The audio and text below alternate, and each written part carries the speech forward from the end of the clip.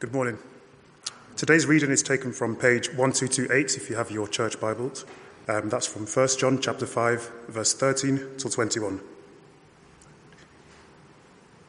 I write these things to you who believe in the name of the Son of God, so that you may know that you have eternal life. This is the confidence we have in approaching God, that if we ask anything according to his will, he hears us. And if we know that he hears us whatever we ask, we know that we have what we asked of him. If anyone sees his brother commit a sin that does not lead to death, he should pray, and God will give him life. I refer to those whose sin does not lead to death. There is a sin that leads to death. I'm not saying that we should pray about that. All wrongdoing is sin, and there is sin that does not lead to death. We know that anyone born of God does not continue to sin. The one who was born of God keeps him safe, and the evil one cannot harm him. We know that we are children of God, and that the whole world is under control of the evil one. We know also that the Son of God has come and given us understanding, so that we may know him who is true. And we are in him who is true, even in his Son, Jesus Christ.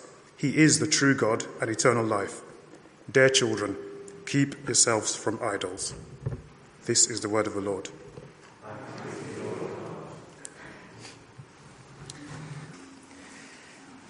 There are some handouts with headings on, and also the Bible passage in both English and traditional Chinese. If you'd like one of those, just put a hand up, and one of our welcome team will come round and give that to you.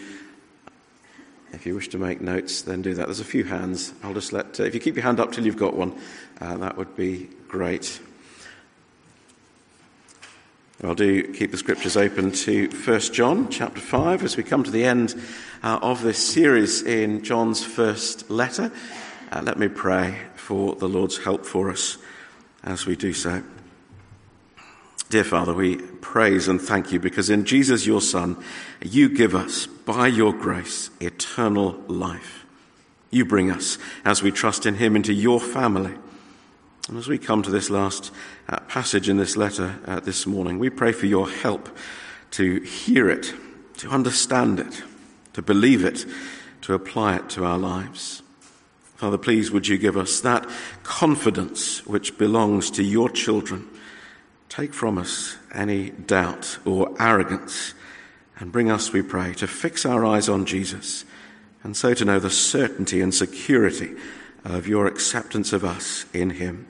And from that freedom, Lord, send us out to love others, to speak plainly the truth of the gospel, to be your ambassadors in this dying world. We ask these things in Jesus' name. Amen. Well, what's the difference between confidence and arrogance? We know there is one, don't we? And we know which one we'd like to be. No one wants to be thought of as arrogant. But we don't mind, in fact, we quite like it, if people think we're quietly confident. The one is an insult, the other is a compliment. But how do we tell the difference? We all know, as we live our lives, that sometimes one person who seems to others to be full of confidence to another seems arrogant, and vice versa as well. It's hard to work out the difference. I remember vividly arriving at one of my final exams when I was at university. I arrived at the same time as the only other person who was doing exactly the same degree as me, a combined degree of maths and computing, though there were a number of us doing this particular paper, a 3-hour exam. And as we moved towards the exam hall, this chap said he wasn't coming in. I was concerned. I asked him why. He said, I haven't done any revision at all. So I'm going to sit outside the exam for an hour or so and then come into the exam an hour late. I felt really rather concerned for him, but I needn't have done. He came in an hour late. He completed the paper in about an hour and then left an hour early before the exam time finished. Needless to say, I was writing feverishly all the way through the 3 hours and failed the paper. He got a first. He was supremely confident, and his confidence was well placed. Unlike me, he really was a true mathematician. Or was it arrogance that just happened on that day in that paper to pay off? It's not always easy to tell. We parted company. I've no idea what happened to him in his later life, but every now and again I've wondered whether his approach of supreme confidence or foolish arrogance, I wonder how that's worked out for him as he's gone on in his life. Well, in spiritual things and with an open Bible, the difference between arrogance and confidence is easier to define and describe. Although, friends, as we know, it's not always so easy to discern whether in our hearts or as we're trying to encourage others around us.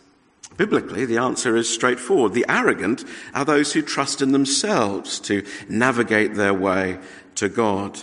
But the confident are those who trust in Jesus Christ alone to bring them to the Father. Self-confidence in approaching God is actually arrogance, a disastrous exercise in human pride and self-reliance that will result in eternal failure. Whereas when we come to Christ and we embrace him by faith and trust him entirely for our standing before God, well, then that is a faith-filled exercise in humility. Now, some of you may be thinking in this introduction, it doesn't really matter to me the difference between arrogance and confidence, because I'm pretty sure I'm not arrogant, and I know I'm not at all confident. But actually, the same sort of question arises: who do you trust? That's the key question. Don't worry about discerning the outcome or how you see yourself or others see you. Who do you trust? Who do you trust? See, the person who trusts in himself or herself may be filled with pride if they think they're really rather a special sort of human being, or they could equally be filled with despair if they know the reality, and perhaps they have a truer understanding of the reality of their own heart, and that there is nothing here to give us confidence before God.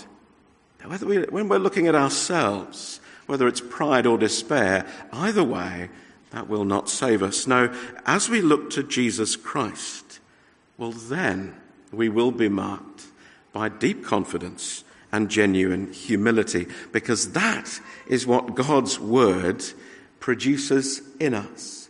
As we follow Christ, as we keep following Christ, as we meet with God's people under his word, as we encourage one another and go on a lifetime's pilgrimage, this is something in which we can and must grow.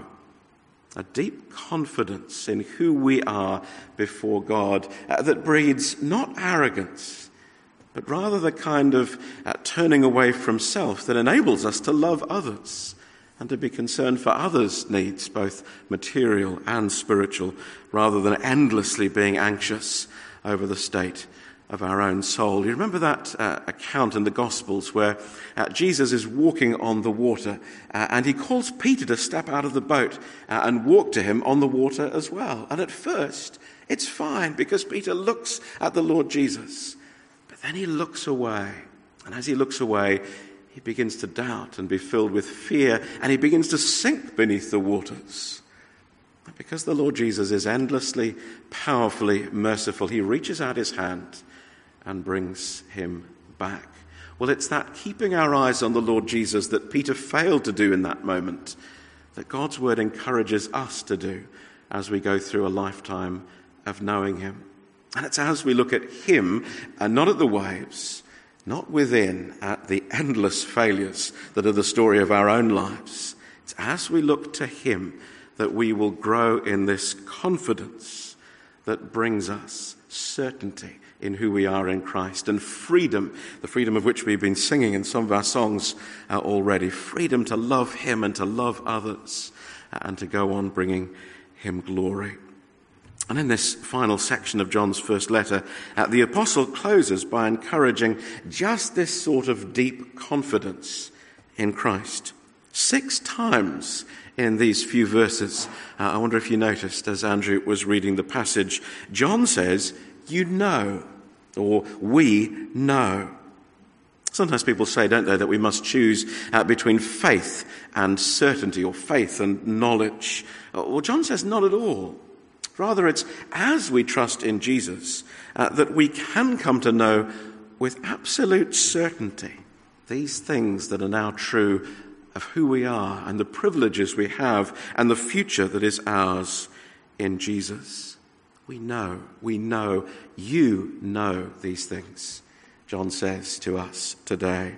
So what does Christ-centered confidence look like? What do we know? 3 answers from these final verses in John's letter. When we trust in Jesus Christ, we know that we have life from God. We know that we can pray to God and be heard.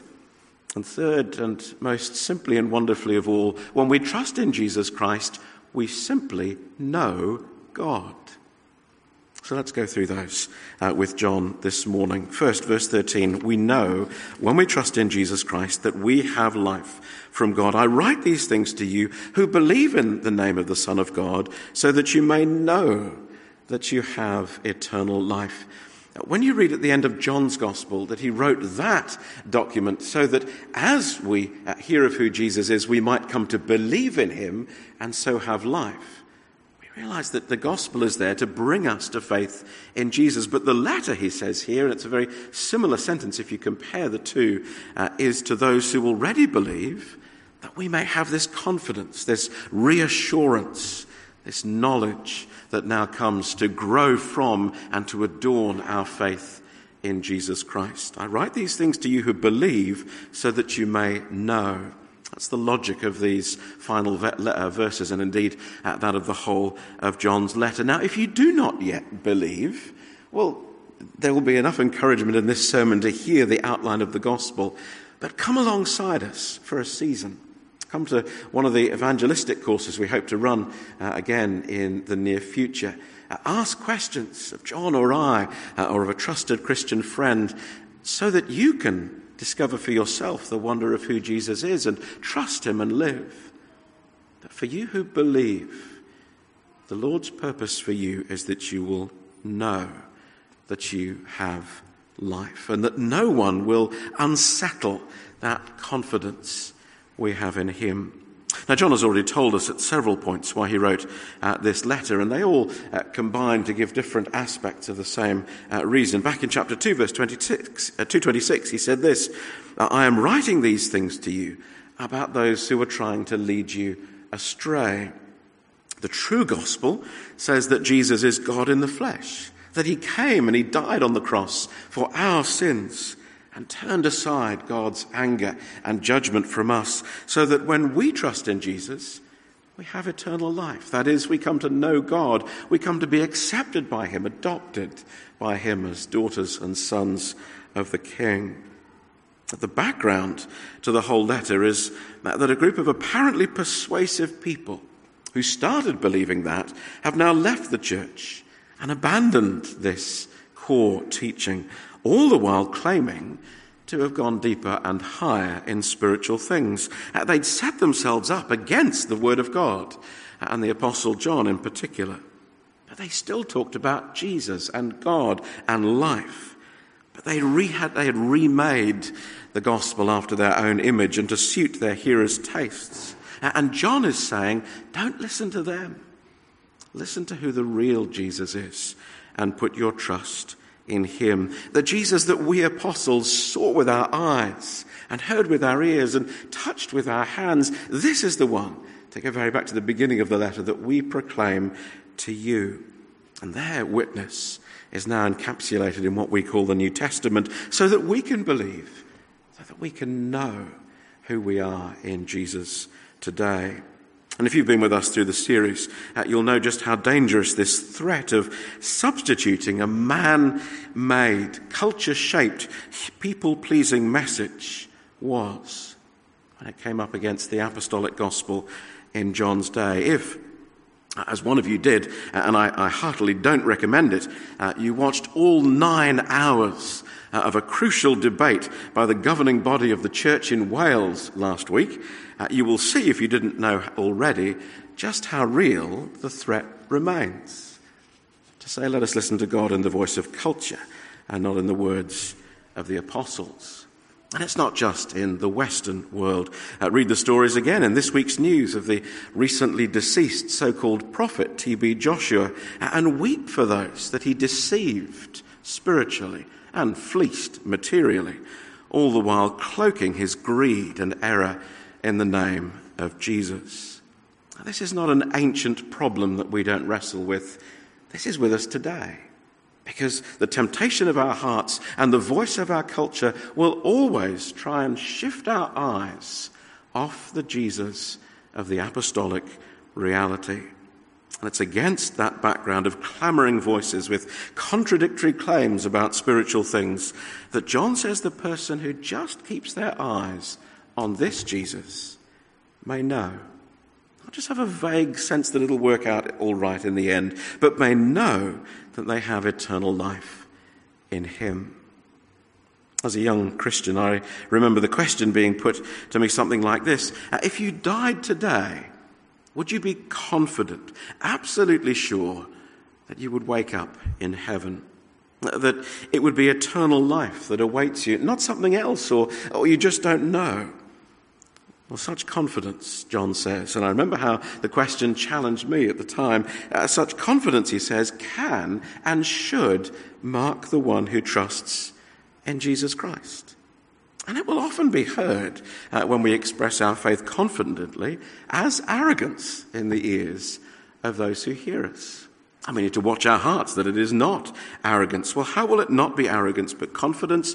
Precisely because it does not depend on me or you at all. I will continue, as the Lord gives me breath, to gather with God's people, to lead you and join you in confessing our sins. I do it every day, and so should you. There will never be anything in me that is commendable to God, such that he might look at me and say, there is a favoured one. Maybe I should have him in my kingdom. Never, ever is that a ground for our confidence before God. No, it is only as we look to Jesus and claim his righteousness, his death in my place, his resurrection life as my inheritance. Only as we look to him will we not sink beneath the waves. But as we look to him, well, then we know that God will no more reject us than he will reject Jesus. God will no more leave us in the grave than he left his son in the tomb. And God will look at us who trust in Jesus as with the same fatherly love that he has for his own and only begotten Son, Jesus Christ. That is the level of confidence we have in him. As my predecessor taught a generation of people in this church, what is true of the King is true of his people. That is why what we have is confidence, not arrogance. Or perhaps you've come to church today not sure what you believe, or with only a vague sense that maybe God is there. Well, the good news that John wants to share with you, he who saw and heard and touched, is this: God has not left you in the dark to guess. He has come. He's come in the person of his Son, Jesus, and he's come to bring you life as his gift to those who will trust in him. And when we do believe, well, we can know that that is an absolute certainty, that we have life. Life now as we come to know God, as well as life beyond death in the resurrection age to come. Trust in him and live. And if you do trust in him, you will certainly live. That's the hope that we have. It is sure and it is certain. And again, let me plead with you, if you hear this and think, I just don't get that, or it just seems arrogant, or how could it possibly be my story? I would have this sure and certain hope. Talk to a trusted Christian friend. Read the scriptures yourself. Come and walk with us and learn these things. And never settle for arrogance. Never trust in yourself, but always look to the Lord Jesus. Second, verses 14 to 17, we know that we can pray to God and be heard. This is the confidence we have in approaching God, that if we ask anything according to his will, he hears us. And if we know that he hears us, whatever we ask, we know that we have what we asked of him. Now, the word confidence here may be literally translated freedom of speech. It means boldness and openness and frankness. And this, John says, is what Christian prayer looks like. This is what happens when a son or daughter comes and pleads with their Heavenly Father. If you talk to my parents, one of the stories they'll tell you about me is that as soon as I was able to talk, I was impossible to silence. I was a chatterbox. I was awake, I was talking. I was not talking, that meant I was asleep. That was just the way I was from a young age. I wonder if you know my children well enough to know which one of them has inherited that particular quality. You can give me your answers afterwards. Well, within the family, at least, within our families, that level of confidence and freedom and insistence on being heard is good. It's wonderful. It's a sign that our children have that sense of freedom and belonging and know how much they're loved, that when they speak they'll be heard by their mum and dad. Well, John says within our spiritual family, this freedom of speech as we call on our Heavenly Father is absolutely the mark of confident Christian prayer. Not pretense, not waiting until the words are more measured or sound a little bit more religious, but just coming insistently into our Father's presence and bringing to Him what is on our hearts. We have freedom of speech. We have confidence in approaching our Father. We yearn to speak with Him. He is our dad. We love Him, or rather we depend on His extraordinary love for us, and we do so with the confidence that He listens. Jesus taught us to pray, didn't He, to our Father in heaven, and to do so with the confidence that He loves us, the absolute assurance that God listens to His children. But as we ask like that, and some of us need to be challenged to embrace that freedom, to make the most of that opportunity of coming before God. As we come, there is, of course, this qualification. We may ask anything, but we must ask according to His will if our requests are to be granted. Now, again, human parents know this, don't we? Our children may ask us anything and ask us for anything. But not everything they ask us for is good or possible. The parallel is not exact. We human parents are limited because we're mortal and we don't have access to all resources. And also, we are sinful, and so therefore we may be unwise or unkind in the way we answer our children. But even with those caveats, we know that it is not always loving to say yes to every single request that our children bring to us. We know that's true in the human family. How much more so with our Heavenly Father, whose wisdom is infinite and whose love is perfect. We have confidence in approaching Him. We know that He hears us. But John says we must also know that He will only say yes to that which is good for us and right in His sight. And His sight encompasses the whole of our lives and the whole of eternity. We know that's true with our own children, don't we? That sometimes, especially when they're very young, we know that if they were just a few years older, they'd understand why it had to be no on this occasion. But they're too young, they don't get it. They're just upset that we haven't said yes to whatever it is. Well, on a grander and eternal scale, that's how it is with us and our Heavenly Father. That which seems to us to be a cruel denial, or the allowance of something in our lives which we just don't understand and can't possibly see why He would have caused or allowed that or denied the other. In the canvas of eternity, we will see it then as part of His loving purposes for His children. As I say, we don't grasp that, do we, here and now. We know that's true as parents. We find our children don't always agree with us immediately when we say no to something. Of course they don't. Sometimes there are tears and they resist and they're aggrieved. We may hear a door slamming distantly in the house shortly afterwards.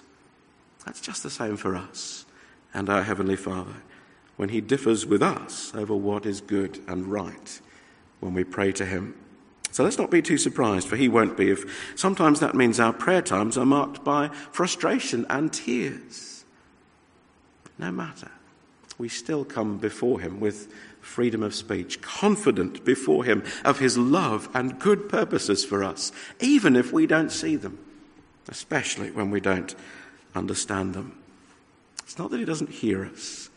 It's just that his purposes are opaque to us in our finite lives. No, God hears us in the sense of doing what we ask, when we ask, in accordance with his will. And that's a good thing, because he knows everything, and he knows what truly will love us. And when we don't understand why, we pray like Jesus did in Gethsemane with tears, Father, not my will, but yours be done. That is true of the Son of God. How much more for the sons and daughters of God he brings into the family. And he gives a specific example of prayer. Remember the context, a congregation bruised and left reeling by those who've departed and now preach a different message, and those who remain, who still trust in the real Jesus, the one preached by the apostles, find, like we do, that we struggle against sin and sometimes fail. And in their how then should we pray in that context? Well, starting with the Christian, the brother or sister in Christ, whom we see sinning, verse 16, if anyone sees a brother commit a sin that does not lead to death, he should pray and God will give him life. I refer to those whose sin does not lead to death. All wrongdoing is sin. There is sin that does not lead to death. When we trust in Jesus and his death for our sins, then our individual sins, the ones we keep confessing every week, the ones we keep confessing every day, they do not lead to our condemnation.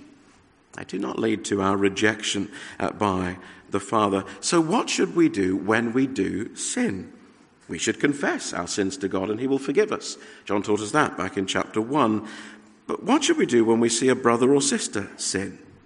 It's good to encourage them to turn from it. But John says we should pray. And when we pray, we may be confident that the Lord will restore, that is, renew and apply afresh his forgiveness, bring afresh his life to that fellow believer. By contrast, he says at the end of verse 16, there is a sin that leads to death. I'm not saying that he should pray about that. Now, I know that these phrases and these verses have been a cause of anxiety to many believers as they've wrestled with them over the years. So what is this sin that leads to death? The forfeiting of eternal life itself. Well, it is the sin of those who no longer trust the real Jesus. It's the sin of the ones John has earlier called in this letter the Antichrists, those who've turned away from Christ and his death in their place for their sins, that John says, well, now there is no more forgiveness because they've turned away from the one who gave it to them. And so we do not pray with the same expectation for their restoration. That's what Jesus calls the eternal sin, or more popularly, the unforgivable sin. And if that troubles you, and you want to spend more time in these verses, do come and see me and we'll do that together. But in a nutshell, this is the thing to remember. The only unforgivable sin is the failure to come to Jesus for forgiveness. The only thing that will be unforgiven into eternity is the rejection of the very Saviour who comes to rescue us and bring us into the family of God. Now, the sin that a Christian commits and that a non-Christian commits, they're just as sinful. That's why John says here, all wrongdoing is sin. But when someone who trusts in Jesus sins, it will not lead to death. It will not lead to the forfeiting of eternal life. But the one who has rejected Jesus, well, it is just one more sin that adds to their sentence of rejection and condemnation in eternity. How much more then do we see here the urgency of coming to Jesus, remaining in him? And as we close, we will be on this joyful note, because our final point, as we trust Jesus, verses 18 to 20, we know God. This is the essence of the Christian faith. What is eternal life, Jesus says, John 17, verse 3. It is to know God, the only true God, and Jesus Christ, who he has sent. Verse 18, we know that anyone born of God does not continue to sin. The one who is born of God keeps him safe, and the evil one cannot harm him. What's going on here? Don't we continue to sin? Haven't I just confessed that I do that? Didn't John tell us at the beginning of the letter that if we say we don't sin, we deceive ourselves and the truth is not in us. Well, the original text is bolder still. We know that anyone born of God does not sin, is what John says literally in verse 18. Again, hasn't John just said that a brother, a fellow Christian, may sin, and then we pray for them so that it will not take away their life? Well, he said it already at the beginning of chapter 1, as I say. So what does he mean when he says that anyone born of God does not sin? Well, he answers the question in the second part of the verse. The one born of God, that is Jesus, the only one and only Son of God, keeps him safe so that the evil one cannot harm him. Now, how does the evil one seek our harm? Well, he stands there before God and he accuses us. He says, that Mike Smith, let me give you a list of the wicked thoughts he's had just in the last 24 hours. Let me just detail the things that he's done in secret that he doesn't want anyone to know about. Then there are the public things and the foolish things, and that was just the last 24 hours, God. Let's go back over 52 years. The devil accuses us before God, and those sins are real, and they deserve condemnation. But Jesus keeps us safe, John says. How? Because on the other side, he's there speaking to the Father in our defense. He says, Father, my death has paid for every one of those sins, even the ones not yet committed, because the fella's not even died yet, and there'll be more sinning. But all of it's covered. All of it's covered in my blood. And so he speaks to the Father in our defense. John said back in chapter 2, verses 1 and 2, presenting his death as the full and sufficient payment for our sins, so that there is no more condemnation for those who are in Christ Jesus. We know that anyone born of God does not sin. Not that we don't keep committing sins, though we seek not to and earnestly try and repent when we do. No, but in the sense that we cannot sin because all of sin's power and penalty has been paid for and taken from us. And one day we will be liberated even from its presence as we come into eternity and see our Saviour who has rescued us. When we trust in Christ, we too are children of God because he keeps us safe from the evil one, so that nothing can take us out of the Father's hand or family. We are born of him. We're not under sin's dominion anymore. We are free because Christ has set us free. Verse 19, we know that we are children of God. The whole world is under the control of the evil one. There are two ways to live. There are only two ways to live. That's the offence of the gospel. Are you a child of God or a child of the devil? We saw that back in chapter 3. We belong to the one or we belong to the other.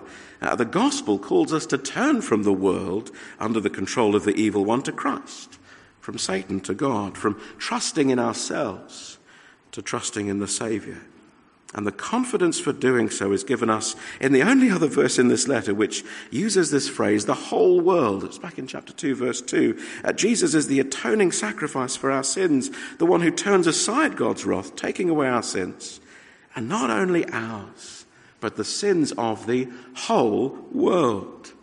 That's why the children of God don't spend their times navel-gazing about how wonderful it is to be a child of God, but rather longing that those who are still in the captivity of sin and the world and the devil will come in to know this expansive love and freedom of the children of God for themselves, that those who do not yet trust Christ will come to him and be saved and will live and will know that they too are children of God whose confidence it's not in themselves, but in everything that Jesus is for us. That's why we say, and the end of John's final writing in the New Testament, in Revelation, the final word of God is come. The Spirit and the bride say, come. Come to Jesus. Come to the water of life, the inexhaustible, life-giving word that speaks freedom and life to us in Jesus.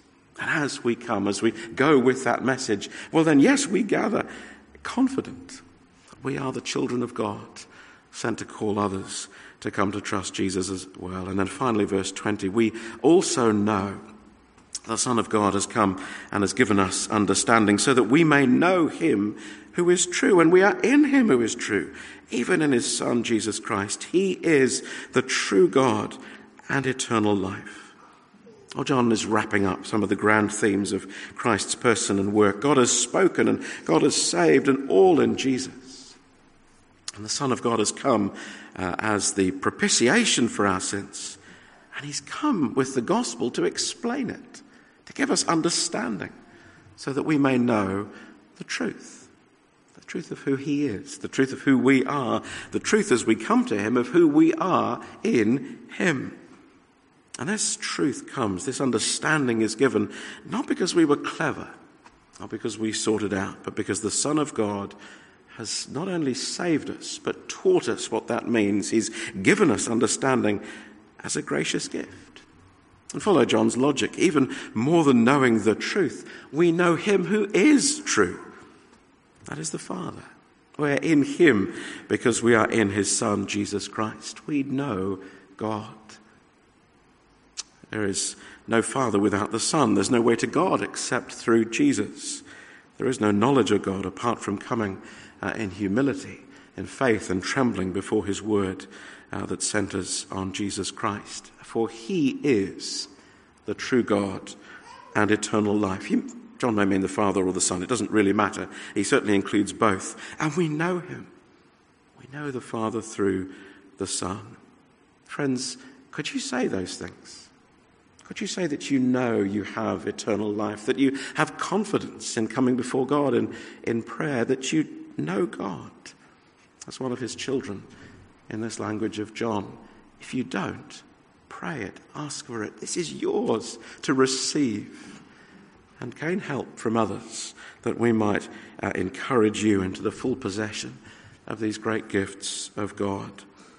And in the view of all the half-true Jesus on offer in the world and even among the churches today, John closes with actually not a different thought, but with the final urging that sums up the whole letter. Dear children, keep yourselves from idols. Don't go looking for another Jesus other than the apostolic Jesus.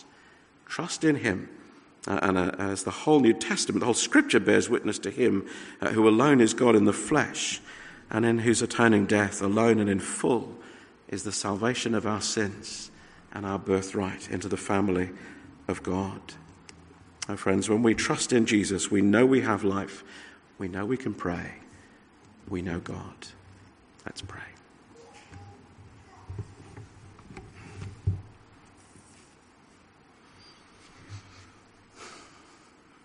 Heavenly Father, as we come to the end of this great letter, Lord, we thank you for its truth. At times we've struggled with it, Lord. It's in places perplexing and hard to hear. Please, would you give us the understanding you promise? And Lord, we pray not just for understanding of the head, but the knowledge of you in the heart. That we would know we have life. That we would know how much you love us as your children. That we would be free in coming to you in our prayers. Lord, in all these things, please would you help us to enter into the full inheritance of the children of God. And to that end we pray this one thing, that we might be kept from idols and keep our eyes firmly fixed on Jesus Christ alone. In his name we pray. Amen.